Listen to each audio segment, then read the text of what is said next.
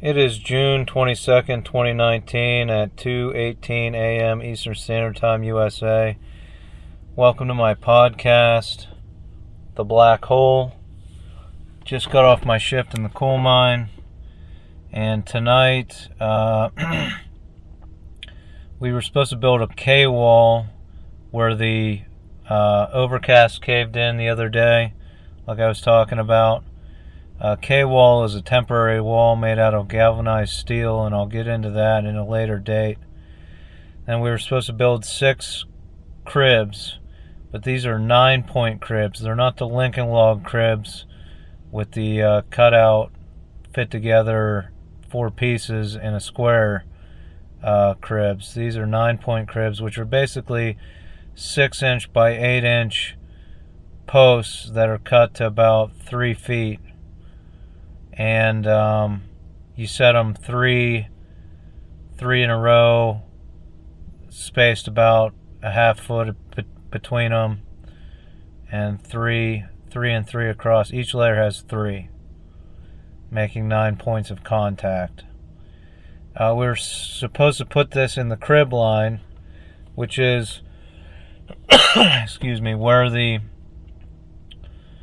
where the main line 6 north heads north, and then you go into a straightaway spur, and then you have to flip a switch, throw a switch to go on to 5 west, and that's where the man trips collect before they head out, and there's cribs at the back of it, so it's called a crib line.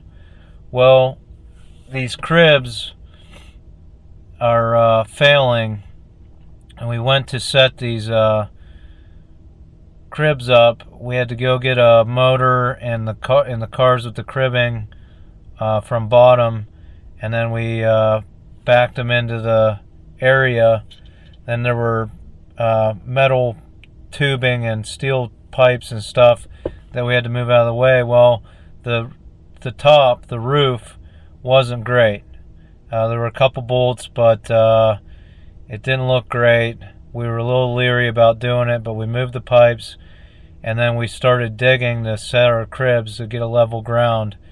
And as we were digging, one of the cribs that was already up, the Lincoln log cribs, actually fell, and the roof fell in right in front of us.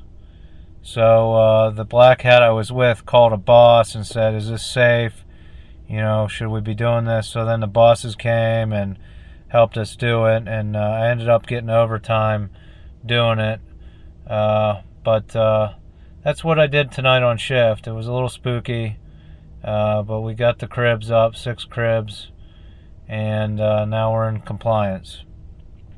So I said I was going to talk about healthcare for the next couple weeks, and I feel that I've done a pretty thorough investigation of the healthcare industry in the United States of America, and in the course of my investigation, one aspect of this is direct payments to physicians from big pharmaceutical companies. There are hundreds of thousands of physicians that take direct payments from pharmaceutical companies in the United States. And this is part of the reason I think the healthcare industry is broken and needs to be administered by the federal government. There are databases where you can look up these physician direct payments. Some of the databases I looked at, they categorize the payments under 5 different categories, such as food and beverage, consulting, research, and there's of course a category of other. Now, some of these physician payments are hundreds of thousands of dollars, and they can be under the category of other. So my question is, what is the other? I ended up personally under the care of a physician that received $450,000 per year from big pharmaceutical companies. And I found a database that broke it down. She was getting $2,000 payments per week from one company. She took money from 4 or 5 different pharmaceutical companies, but that's almost as if she was on payroll with that company.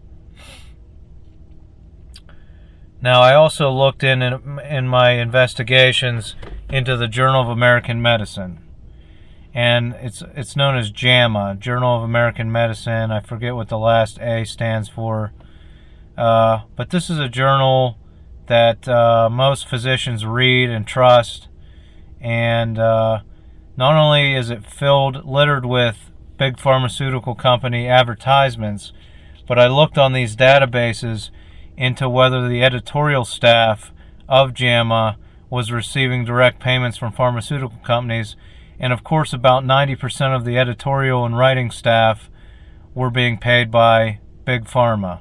So what does it say when the journal that physicians trust for their information, the writers and editorial staff, are on the take from Big Pharma?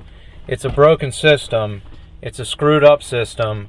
I've seen it from the inside out, as I always do delve deep into the inner workings of anything I investigate. Now, how do we fix it? How do we fix healthcare? Well, here's my idea as to how you fix healthcare, whether you keep it private or make it public. First of all, you need to compile a database of standard procedures and operations, how much they cost. Now, if you keep it private, hospitals could always charge more. But why not get a list of a database of procedures and operations for a 35-year-old male with blood pressure at this statistic, overall health statistic, different categories and different prices in US dollars. How do you compile this database? Well, I had an interesting conversation with a state trooper once who was O negative blood type, and he told me that it was messed up that the blood bank doesn't actually pay him for his blood since it's a universal donor. So it gave me this idea as to how you compile a database. Maybe the federal government should actually pay O negative blood types since they are the universal donor.